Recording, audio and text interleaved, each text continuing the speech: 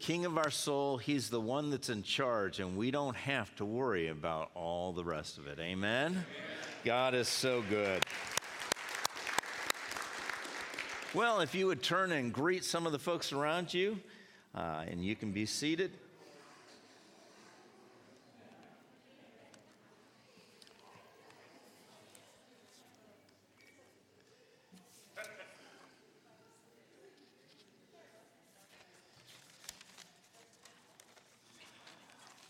You know, as we were singing those songs, and don't you appreciate Shelby and Gabe? Amen. Amen. King of heaven, every eye will see you. That's really what this is all about. The eyes, all of our eyes, everyone's eyes need to be on God, and yet there is a battle every day for our attention, our focus, for our allegiance, for our faithfulness. And it's getting more intense. Anybody else out there realize that? Yeah, I'm sure I don't have to ask that. But that's where, if we get distracted, if we get pulled off track and begin to look at all the things going on around us, we're going to miss the greatest one that's with us, that's there to bring us through. And, you know, it's very evident today that our focus has shifted. Do you know what the most photographed subject is? Right, self. Yeah, we even came up with new words for it, selfies. And you know, God's eye is on every person.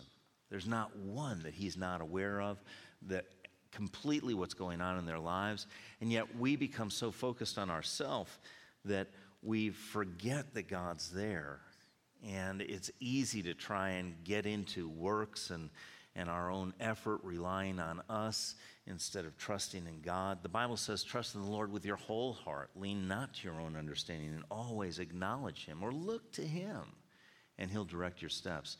And the steps that God is going to direct us in not necessarily will be the easiest, but they always will be the best. And that's where we've got to really fight to keep our focus on God. Because when we have our focus on God, we'll continue to have that hope. And yet, so many times we drop our sights to what our circumstances are or to ourselves, and all of a sudden we feel overwhelmed. And that's not what God has for any of us. God doesn't have for you to be overwhelmed. He has for you to be overcomers. And we've been learning about how important it is to overcoming and to having the victory in being united, to allow God to really have his way and connect us with him and connect us with one another, so that not only will we experience the victory that God has in the kingdom that he has for us, but the world will know who Jesus is. And this morning we're continuing on, and we're going to take a little bit of a turn from just looking at unity, because what's the opposite of unity? And does anybody remember what the Bible says about division? A house, a kingdom, a city, a church, divided will what? Not stand, fall, be brought to desolation. And none of us want that, except the enemy. And he's working overtime to get us into that place of being stolen from, being robbed of the very things that God has. And yet we have a choice, and it's really our choice. How are we going to operate? How are we going to walk? How are we going to live in this world that is so self-focused? I remember just thinking about this. How do I live selflessly in a selfie world? And that's what God has, because the moment I can put myself aside and focus on God and focus on others, my life is going to be so much better. And yet it's a struggle to do that, because so many things come to us that we want to focus on us. And we feel the need to, in the world before we know the Lord, who do we depend on to take care of us? Us, right? We're the last link in the chain. We've got to take care of us. But coming to Christ, we know that we can turn all that care over to him because he cares for us. And so today we're going to continue on speaking about unity, but we're going to talk about the divide of pride. And before we do, I just want to pray. So if you just bow your heads, Heavenly Father, thank you so much for your presence. Lord, there's no place we can go that you're not there, but oftentimes we don't make our first look to you. And Father, we want our eyes fixed on you, our hearts fixed on you, our hope fixed in you. And you said those that put their hope in you will not be disappointed. So today, Father, we look to you. We listen for you. Father, I thank you that you have a word. You have something for every person here. And that you have for them will empower them, will bring healing and liberty to them. Father, we just thank you for your word as it goes forth. That, Father, it won't return void, but it'll accomplish what you intend it to accomplish and prosper in the way it goes. And so, Father, I thank you for the privilege of being able to stand and address your people, the bride of Christ, and bring your word of life, that, Father, our lives would be transformed. And as that happens, we'll be very careful to give you all the praise and the glory and the honor. In Jesus' name, and everyone said, amen. So, we've been talking about unity, but today we're going to look at a little bit at pride. I just want to give you a definition of pride. It's an inordinate self-esteem and unreasonable conceit of one's own superiority in talents, beauty, wealth, accomplishments, rank, elevation in office, which manifests itself in lofty airs, distance, reserve, and often contempt for others, and looking down on others. And we see pride in our world so often. And the Bible tells us about three things: the lust of the eyes, the lust of the flesh, and the pride of life in 1 John chapter 2, and how we have to really guard ourselves from these things. And we've been learning that the way to do that is to walk in love. And in Colossians chapter 3, verse 14 in the New Living Translation, it says, above all these things, clothe yourself with love, which binds us together in perfect harmony. To have the unity, the harmony that God has, we have to walk in love. But what does that love look like? We've been looking at what this love is expressed by and experienced by, and that's in the preceding verses. In verse 12 and 13, it tells us this: as God's chosen people, holy and dearly loved. Now, who is that talking to? Yeah, us, followers of Jesus Christ. It's talking about us being chosen by God.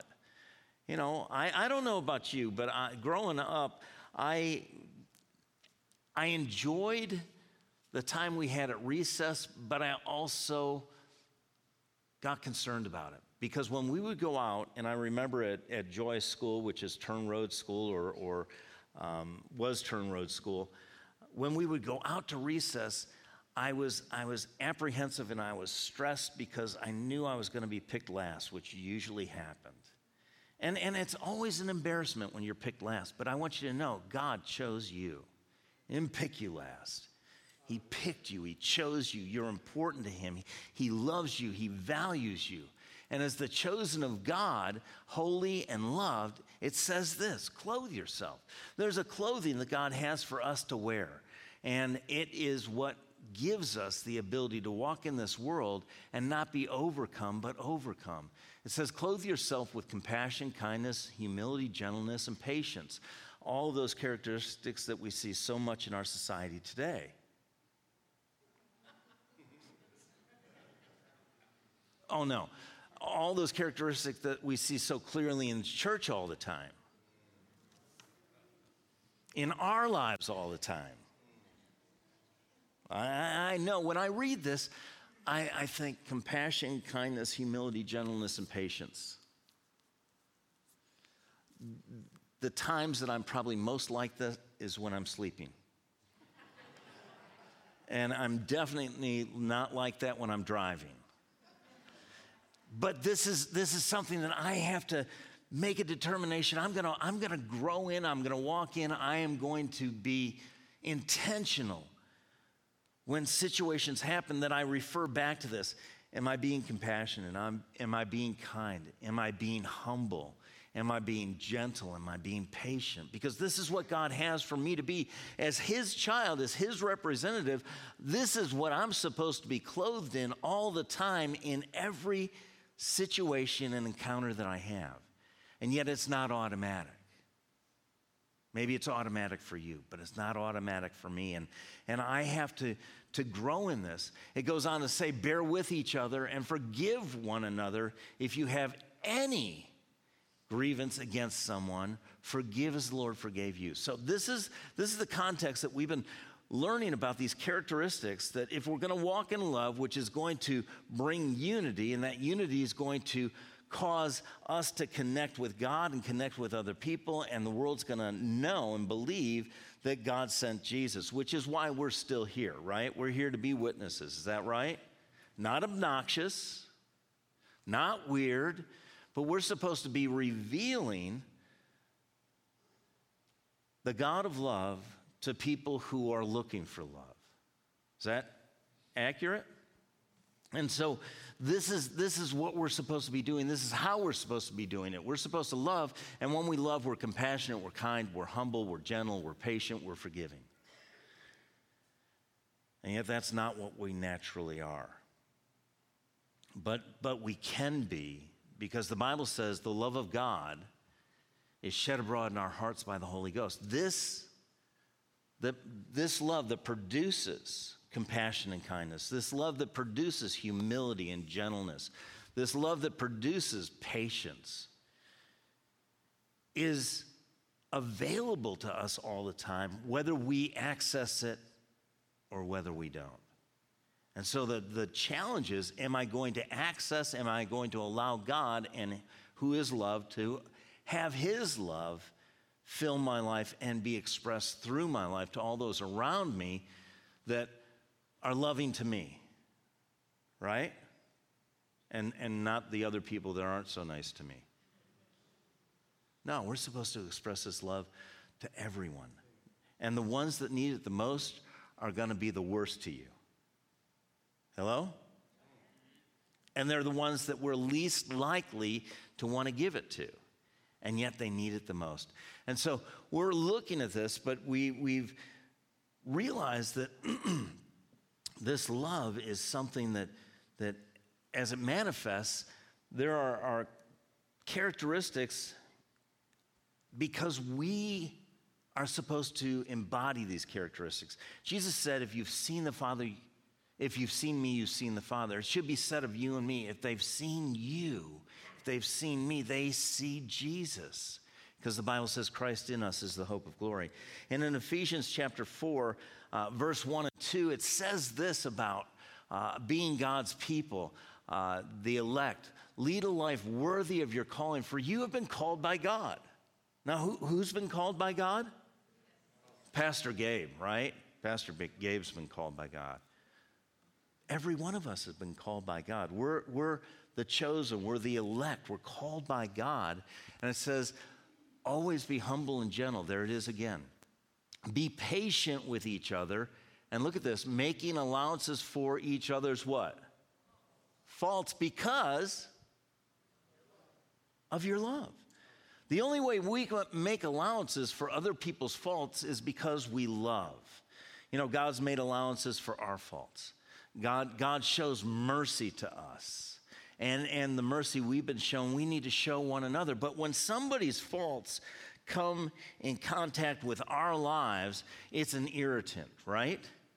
Or it injures us. And we found out love covers a multitude of sin. A couple of weeks ago, last couple of weeks, we've talked about this. And so that injury, that irritation, we need to cover with love. And when we see other people's faults, we need to be not looking at the faults, but being aware that's an opportunity. It's an opportunity for me. It's an opportunity for you to love them in spite of who they are and what they've done. Now, I know most of you are perfect. Obviously, I'm joking. But many times we want to be really hardline with other people and very gentle with us. And God wants us to do it the opposite way, be more hardline with you. Hold the line in your life. Hold yourself accountable and be very merciful and gentle and patient and kind with other people. And the only way we do that is through this love that God provides for us, and whether we're going to access it or not. But when we do, we look beyond what people do to who they are. How many of you know you aren't what you do? You may not know that, because in the world we're trained, you're only as good as what you do. Your value, your worth, my value, my worth is directly connected and tied to how I do. If I don't do well, then I'm not valuable. Is that not what we're told? We're taught in the world. If somebody doesn't produce, they're put aside. And yet God doesn't rate our value on what we do. It's in spite of what we do. Our flaws, God looked at us and loved us when we were dead in our trespasses and sins, when we were enemies of the cross. And if God will love us that way, we need to love other people, looking through their faults, beyond their faults, and loving them in spite of their faults, because we, at least here in the world, the world tells us hurting people hurt people. And so there's something that needs to be brought to them that can help them get through the hurt and the healing so that they can change. And we are supposed to love them in the midst of their hurt, the hurt they bring, and the disappointment and the frustration, just as God has done to us. But it's because of our love. In Philippians chapter 2, starting in verse 2, it tells us this. Love each other, be deep-spirited friends. Again, this is all about love. Don't push your way to the front. Don't sweet-talk your way to the top. Put yourself aside and help others get ahead. Don't be obsessed with getting your own advantage. Forget yourselves long enough to lend a helping hand. Now, right here we see that it tells us to love, but then it shows us characteristics that we see all around us in the world. And even in Christians' lives, even in our own lives, where it says, don't push your way to the front, don't sweet talk your way to the top.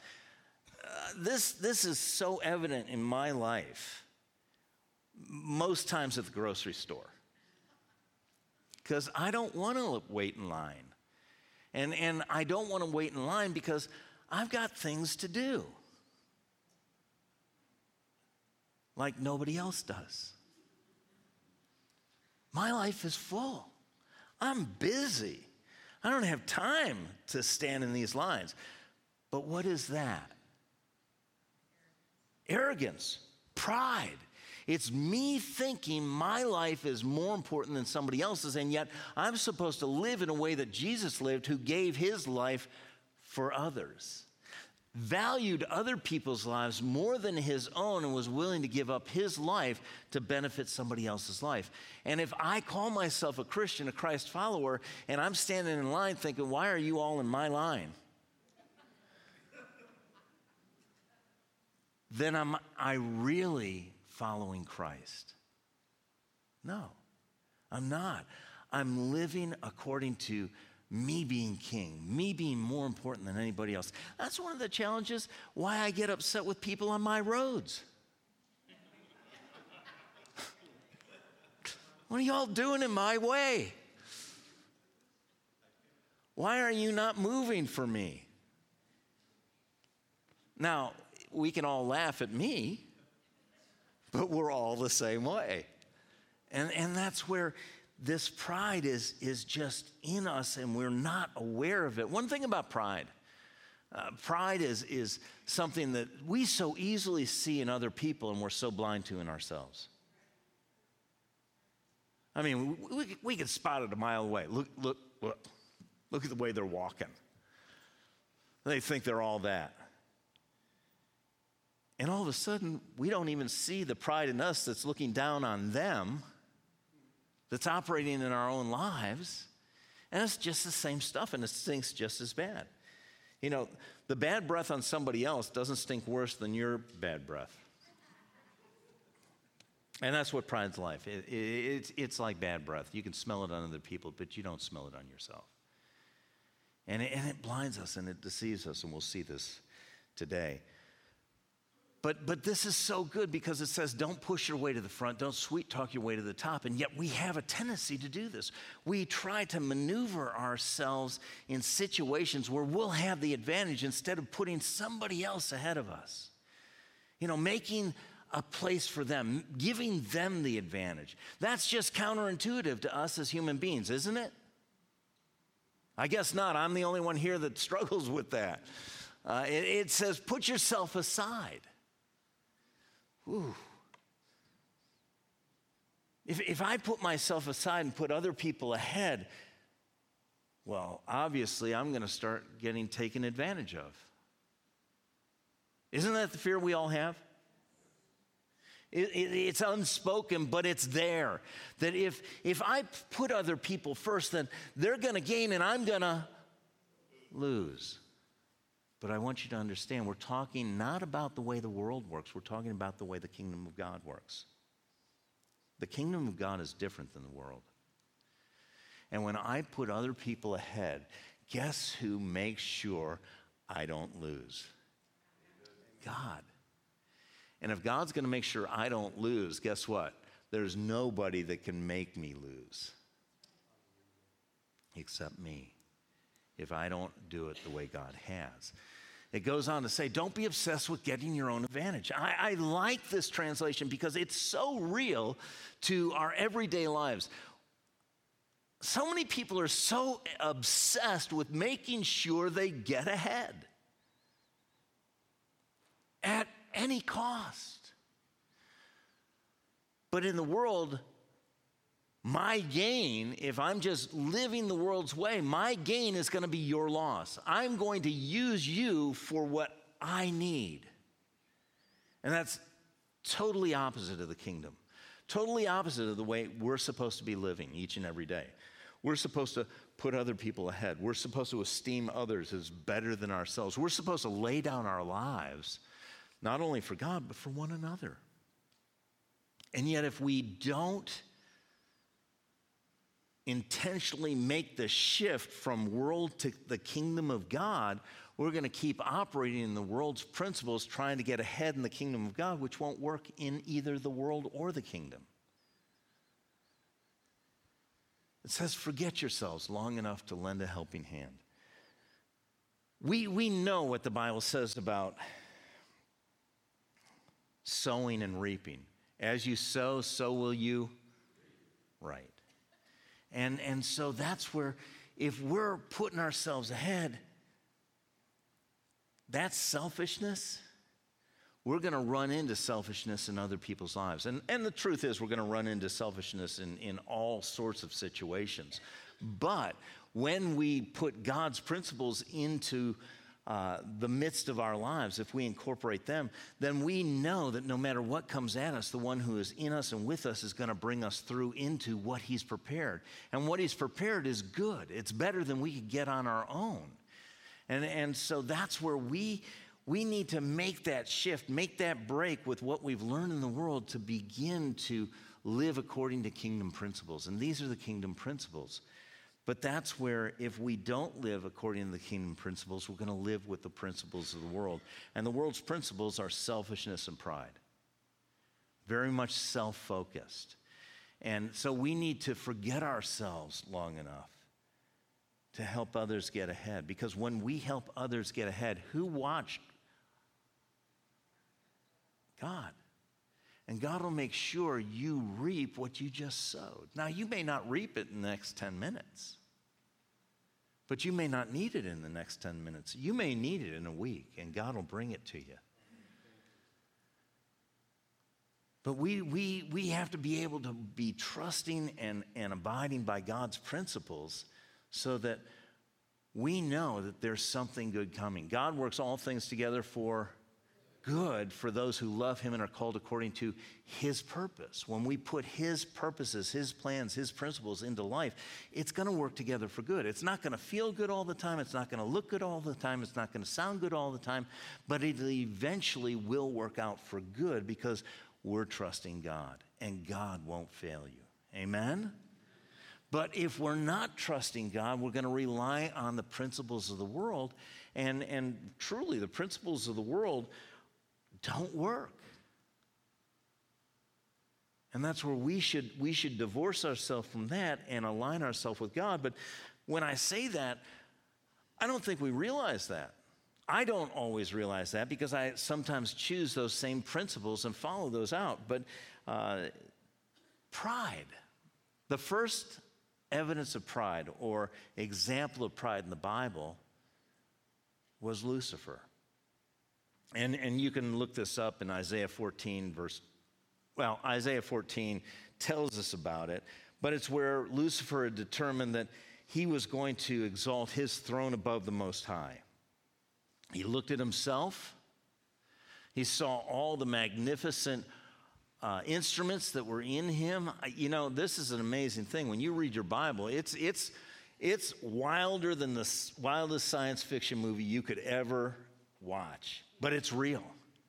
And so he was the one that led praise and worship, and he had all these instruments in him, and one day he began to look at himself.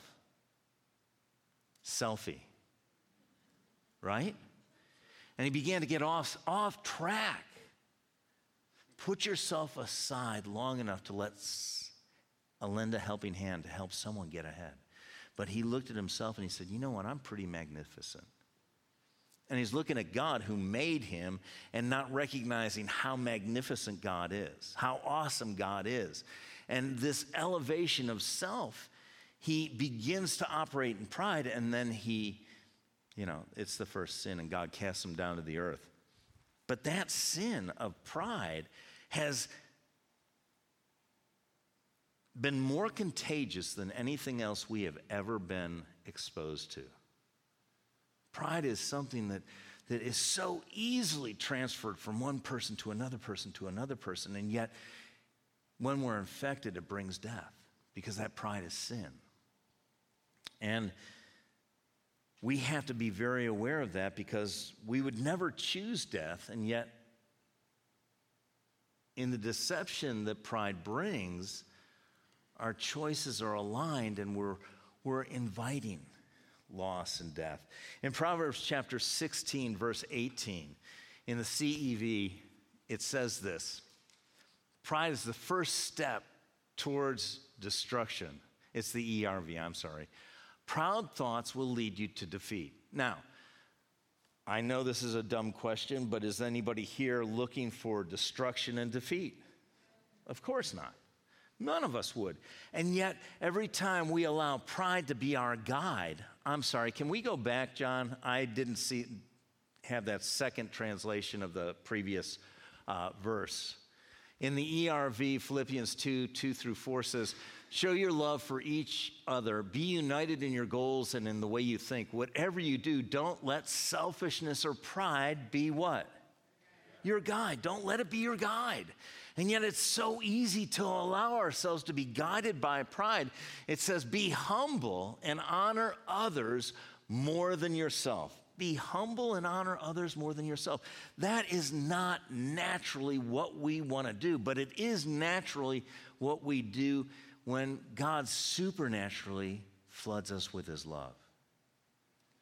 We begin to look around and see the value in every person around us, no matter what they're acting like, no matter what they look like, no matter what level of life they're at. We recognize each and every one of these people. Just take a second and look around at the folks around you. I want to tell you something about these people around you. God loves them. Do you agree with that? All right. And Jesus died for them. That should immediately indicate the value that these people have. They hold infinite value. But it's not just about the people that are here. It's about every person you see, you pass, you think about. And if that's the case, then we should, by the supernatural endowment of love in our lives, we should be esteeming others as better than ourselves. We should be valuing them. We should be honoring them more than ourselves. And again, we struggle with this tension that happens in our lives. If I honor you, if I honor you, if I honor you, if I honor you, where's my honor? I want you to know you may never get honor from other people. But don't look for other people to give you honor, because there's somebody that's going to give honor to you that is far more important than all the other people put together in your life, and that's God. I know it's hard. I know it's hard when you're serving other people and you're caring for other people and you're sacrificing for other people and you don't get acknowledged for it. But listen, that's in this life. Understand that your labor of love, the Bible says your labor of love, God will never forget. And there's going to be one day that we're all going to stand before the Lord. And it's going to be an amazing time. And God Almighty is going to say to you, well done, good and faithful servant. Going to honor you in that moment. And that's going to mean more than all the honor that everyone in the world could give you during this life. Don't live for this life. Live eternally focused and eternally minded. And doing that, you know that God is going to reward you. It may not be here, but it will be. It'll help us not fall prey to pride, not fall prey to fear. If I give everybody else, where's mine? We know God's going to take care of us. Jesus said, if you've done it to the least of these, you've done it unto me. Every time we honor somebody, every time we value somebody, God counts that as something done to him, because every one of those people, whether saved or unsaved, they're made in the image of who? God.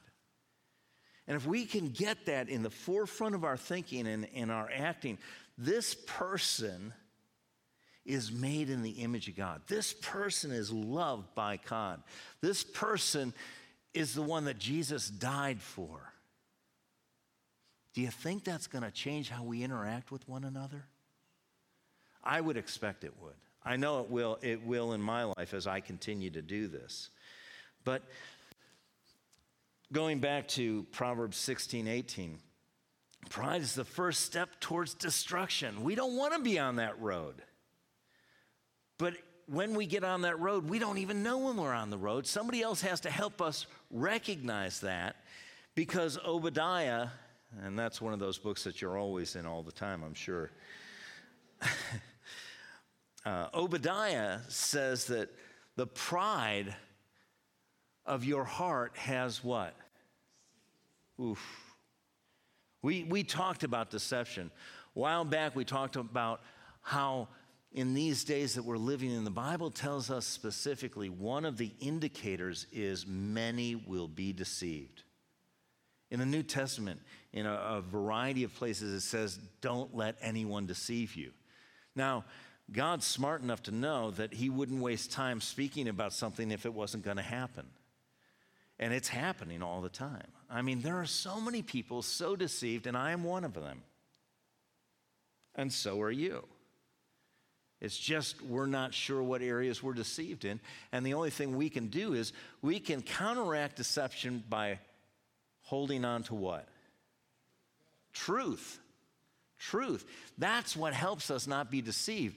But this says the pride of your heart has deceived you. And we found out, and I hope you remember, where there's deception, there is loss.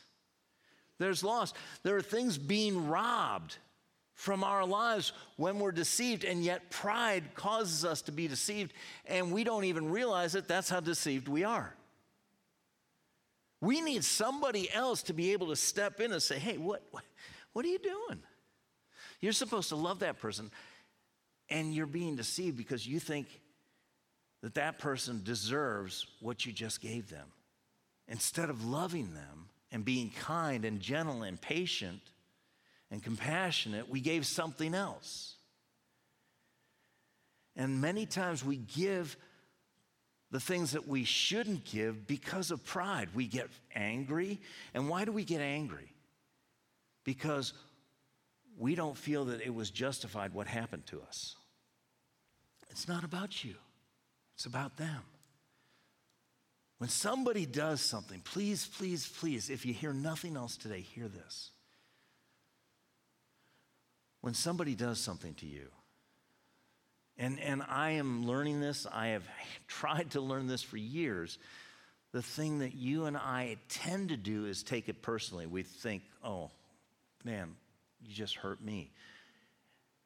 You must not think I'm that valuable, I'm that important, I deserve any honor. But understand this, it's not about you. Please recognize, this doesn't so much speak about you, how they treat you. It speaks about them and what their deficiency is, what their struggle is. And if we can push that back far enough to cover it with love, love covers a multitude of sin, just like the oyster does, that irritation or that injury, makes it something beautiful. All of a sudden, we start building a bridge instead of a wall.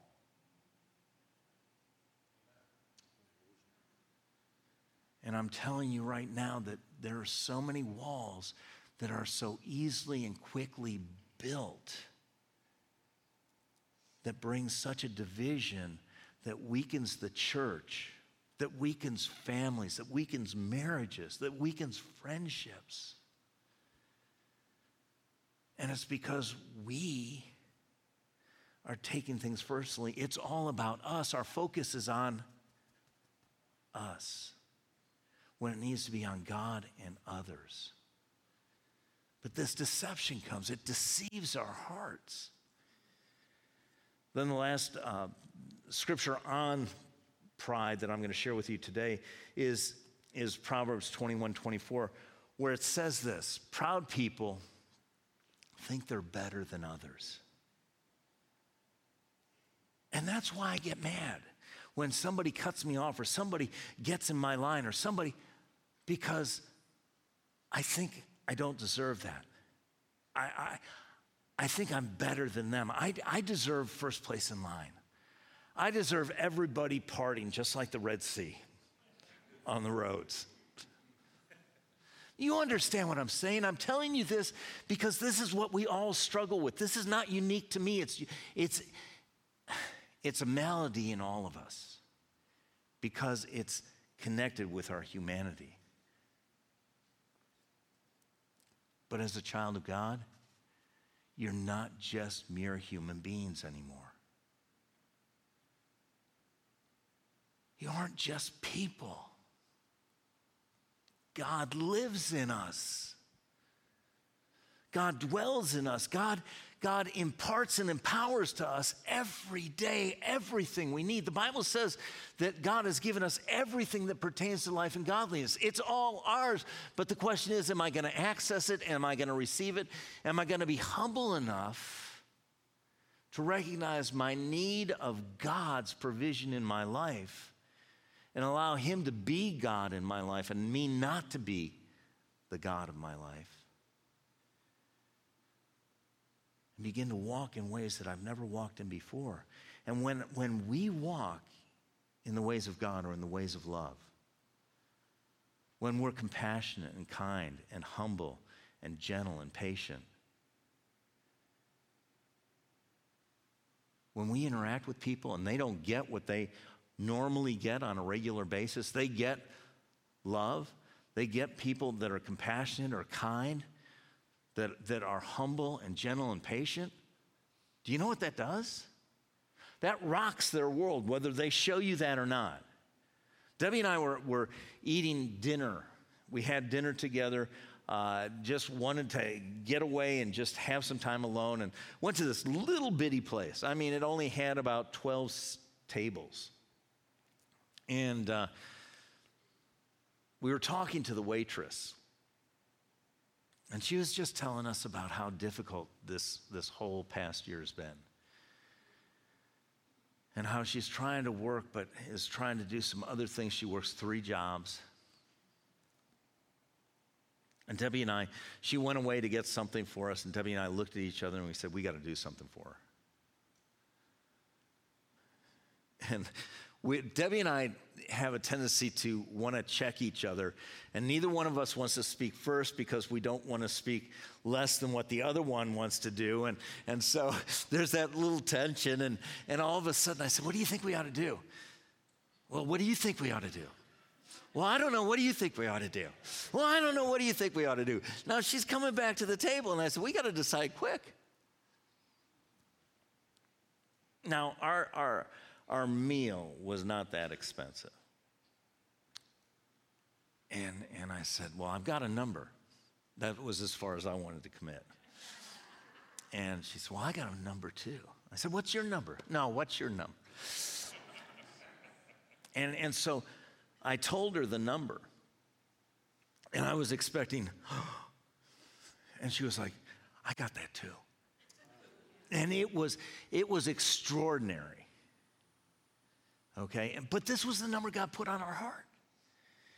And so we got done with the meal, and we got our to-go boxes, and we got the check and put the tip on the check, and we called her over and we said, here's the check, and here's your tips there, but there's something else that we have for you. She was like, you know when people have that strange look?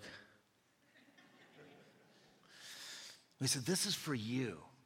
And she grabbed it, and I closed her hand on it, and then she immediately pulled it back and looked at it. She went, why? And we told her, because you're important, you're valuable, not just to us, but to God. I'm going to tell you something. I don't know for a fact. I have nothing to base this on except what I know of human nature. That lady is still thinking about that. And God's able to use that because we were compassionate. We were kind. We were generous. Oh, really? If you're going out to eat and you don't leave at least a great tip, don't let them know you're a Christian. It should be said of us as Christians that we appreciate people. We value people. And I understand we've been there. Debbie and I have been there where all we could do was do the tip and we wanted to do more. But listen, you'll never be able to do more until you do more. I know that was for somebody here this morning. But do it now. Do it now for the people that God loves and God is reaching. Maybe for people that already know God loves them and they just need to be affirmed in that. But I'm telling you, you and I are supposed to turn this world right side up. Amen. And the way we do it is we walk in this love and we walk in this humility and this compassion and this kindness and this gentleness and patience and forgiveness. But, just because we did that one time doesn't mean we're going to do it all the time. And just because we're humble or we're kind and compassionate and caring and generous, it's a fight to be that all the time in a world that just keeps sucking and pulling and, yeah? And last week we talked about Moses. We saw how Moses, in Numbers chapter 12, Moses, it says, was the most humble of all men on the face of the earth. And he was attacked by his sister and his brother, and what he did was he fell on his face. He went to God because he wasn't going to hold a grudge.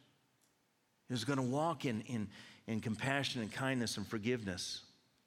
And he immediately, when Miriam became leprous, he immediately prayed for her. He wasn't like, you know what, I'm going to give it some time. You guys were pretty bad to me. I'm just going to take a little time on this. No, immediately he began to pray for his sister, for healing. Cried out to God, oh God, heal her.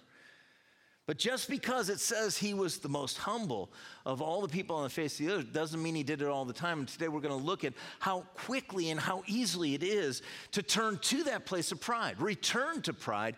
In Numbers chapter 20, we're going to look at the first 11 verses of this chapter.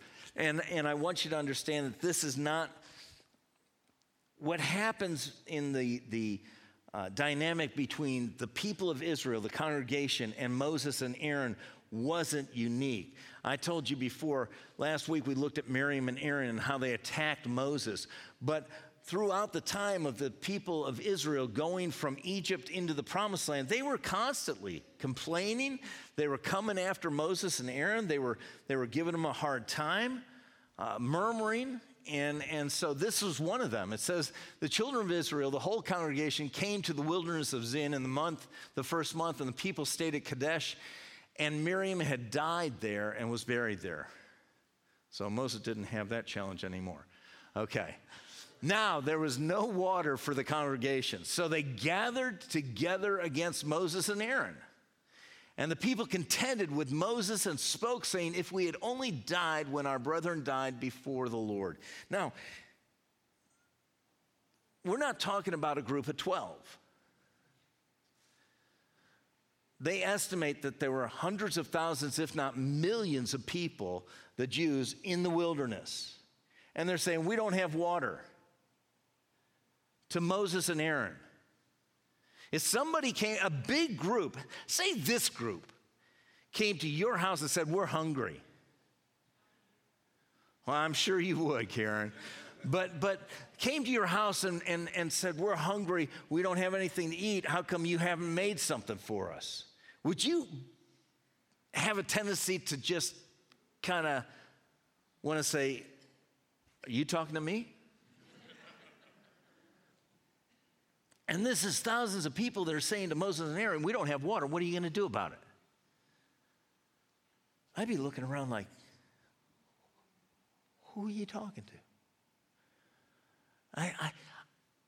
You don't have water? I don't have water. We all don't have water. Why are you giving me a hard time?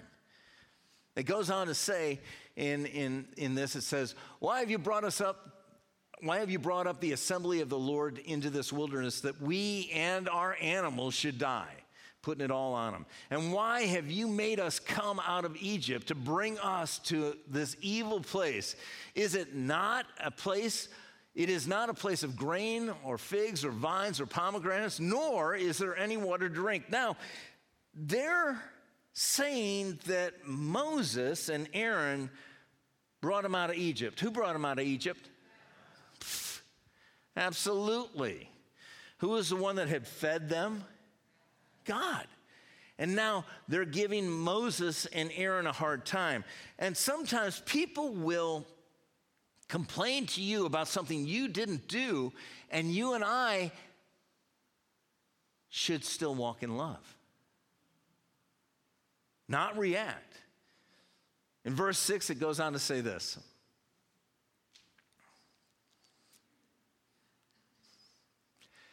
So Moses and Aaron went from the presence of the assembly to the door of the tabernacle of meeting and fell on their faces, and the glory of the Lord appeared to them. So what did they do?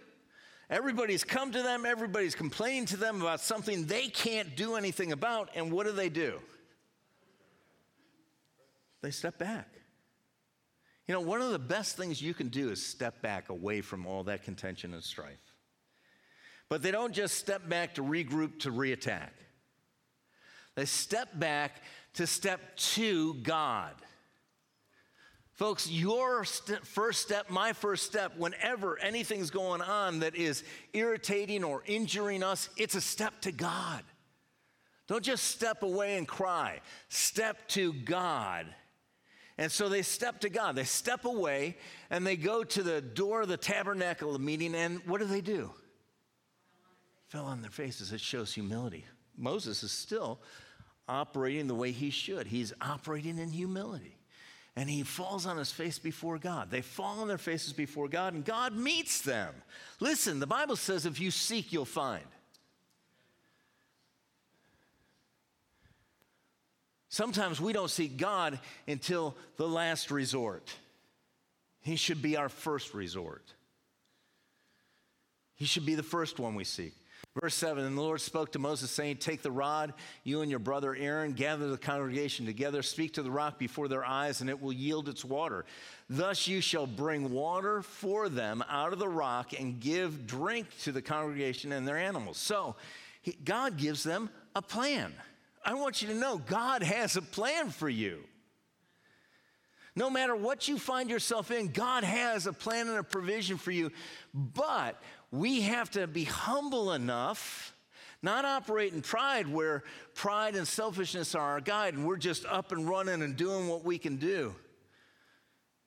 We're seeking God. We're humbling ourselves saying, God, I don't have the answer, but I know you do. And I'm looking to you and I'm listening for you so that you'll direct my steps. Because if we direct our own steps, that's just a work of the flesh. And the Bible says if we sow to the flesh, we'll reap destruction. So he tells them, and then it goes on in verse 9 to say this.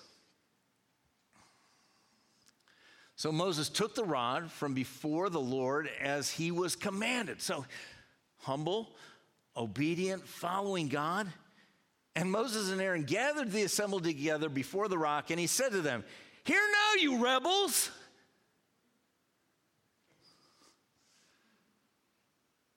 You know, he's now walking out to them, and as a human being, when you're walking back to bless somebody that has been so ugly to you, isn't there a tendency to just have stuff rise up in you and just want to blast them? You're in church. Yeah, and so all of a sudden, the humility, the most humble man on the face of the earth, allows the temptation of pride to not only tempt him, but influence him. And he says, hear now, you rebels. Must we bring water for you out of this rock?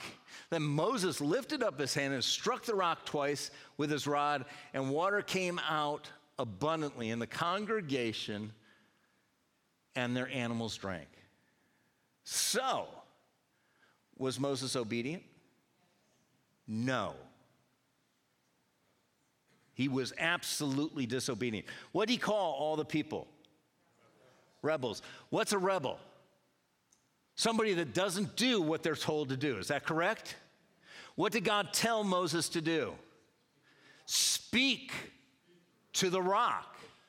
Now, I want you to know, back in chapter 17 of Numbers, there was a time that the people were complaining again about not having water, and God told him, go out to the rock and strike the rock. You know, many times when we're in pride, we just do what worked before. We don't rely on God. It's what happened with the children of Israel at Ai. Little place, no big deal, just had gone through a big fortified city, won that victory. They said, we don't have to take a whole lot of people. Didn't look to God, didn't listen for God, didn't inquire of God, went up and they were defeated. Because they did what they thought they ought to do. Moses does what he wants to do. He strikes the rock. God told him, speak to the rock. He calls them rebels, and yet he's rebelling. Remember the deception of pride? Pride is something we don't see in ourselves. We become deceived. And he lifts up his hand. He strikes the rock twice. But God still provides for the people. Because God loves people. But Moses pays a heavy price for this. And we didn't go into this, and you can read it. I would encourage you to read this later today or this week. God says to Moses, you aren't going to lead the people into the promised land because of your rebellion, because of your pride, because you reacted to people. The Bible says, be angry and sin not. Well, I thought anger was a sin. It's not a sin until it controls you. Until you and I take action on our anger, it is not a sin, just like anything else. Until we take that first step down that path of what we're being tempted and pulled by, it's not sin. Jesus was tempted in all things, and yet without sin. Temptation isn't the sin. The action on the temptation is the sin. That's where the breakover is. You may have all sorts of thoughts, just don't take actions on them. Cast those thoughts down. Replace them with what God would have you think and how God would have you and me look. But right here, he reacts. He's angry. He reacts and he says, "You're rebels." Was he right? Absolutely he was right. But God didn't tell him to say that to them. There are sometimes you don't need to say the things you want to say. Every time we speak, everything we speak, we're supposed to speak the truth in love. When we speak, we're supposed to do it for the benefit of the person that we're speaking to, not to show them how smart we are, to put them in their place or anything like that. And so Moses does this. He yells at them, calls them rebels when he's rebelling because of pride. He strikes the rock instead of speaking to it, and God says, "You're not going to go in. You're not going to lead the people in." And so he paid this huge price. I want you to understand, pride is sin. The wages of sin is death. But God, being as loving as he is, there's a portion in the New Testament that shows us that Moses made it into the promised land. In Matthew and in Luke, but in Matthew chapter 17, remember when Jesus went up on the Mount of Transfiguration? He had Peter, James, and John with him. Some people say the reason why Jesus took Peter, James, and John is because he couldn't trust them back with everybody else, so he wanted to keep them close, to keep his eyes on them. But Peter, James, and John were up there. Jesus was transfigured. They saw him in his glory. But they also saw Jesus speaking to two people. One was Elijah, the prophet. The other one was Moses. Moses made it in. I can't promise you that God's going to do the same thing for us in our pride, but God will work it all for good if we love him and are called according to his purpose. But we've got to be on guard. We've got to have other people looking into our lives and being able to speak into our lives to be able to help us to recognize something we are not likely to recognize: the deception of pride. I need people speaking into my life. I have a number of people that speak into my life. I didn't invite everybody to speak into my life, but some people just decide to do it anyways. That's all right. But there are people that I have determined I am going to really, really seek out to be able to help search me and inspect me, because I trust God in them. They help me to see where pride is operating in my life, or any other work of the flesh, because I don't want that. I want to die to the flesh so that I can live being led by the Spirit, so that the people around me will experience the love of God, because that's what they deserve. Oh, really? Yeah, because that's what God is giving. And we need to be the ones doing that. We're going to look a little more at pride, because it is insidious and it is extensive in the lives of the people of the world and even in the lives of us as Christians. Amen? Like every head bowed, every eye closed. I want to invite you today, if you've never turned to and trusted in the Lord, to make that a choice today. Because as much as we think we can't count on anybody else, or we can do it all ourselves, we can't. That's pride. God is there and God cares. God has shown us how much he cares and how much he loves. He gave his only son, who came to the world that was broken, and a people that were broken and breaking each other all the time, and died to pay the price for our sins so that we could be reconnected, reunited with God, reconnected in the body of Christ, and receive what God has for us to live in this world victoriously. Not without opposition or obstacles, but in the midst of all of them, overcoming. If you're here today and you've never trusted the Lord,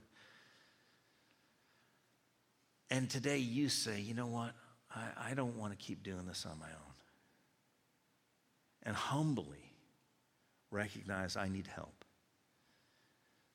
I want you to pray this prayer with me today. If that's you, just acknowledge it right now. Slip your hand up and say, that's me. I know. Let's pray this prayer together. Heavenly Father, I thank you for your son Jesus, who lived a sinless life and died on the cross for my sins, was raised glorious and victorious. Today, Lord Jesus, I recognize your lordship. I repent of my sin. I receive your forgiveness. Come into my life. Be Lord of my life. Thank you, Lord, for saving me today. From this day forward, I am yours. You are mine. In Jesus' name, amen, amen, amen. If you pray that prayer for the first time, let somebody know before you leave. You may say, well, I don't know anybody here, so why would I let them know? I want you to know, whether you know us or not, we now are connected forever. And we want to celebrate with you. We want to be able to pray for you. So just let somebody know. I know it may be a little awkward, but get out of your comfort zone. Would you stand? The Bible says in Psalm 139, the psalmist asks, God, search me. Search my heart, O God. Show me any evil, anything that's hindering you from having your way.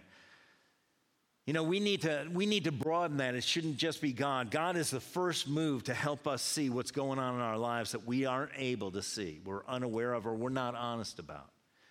But we need to broaden that to other people in our lives where we invite them and we trust them. And when we're trusted with that, to speak into somebody else's life, make sure what you're doing in love. You're doing to help elevate and build up somebody. But listen, there has to be somebody in your life that can tell you no besides you, or you're a very dangerous person. Because we can all become very dangerous very quickly because we live in this world. But God has for us to live a victorious, glorious life, and we do it with God and we do it with each other. Amen. Heavenly Father, I thank you for every one of your children. I thank you for your presence with them, your plan for them, your power that's unequaled available to them, your provision that is never ending. That, Father, as we go into this week, you're already ahead of us. You've prepared the way. You're our rear guard. You uphold us with your right hand of righteousness, and you cover us with your songs of deliverance and healing, of victory and blessing and love. And, Father, I thank you, I thank you, I thank you for your never-ending blessing that goes to your people and through your people to all the people around them that you love. In Jesus' name. Amen. Have a great week.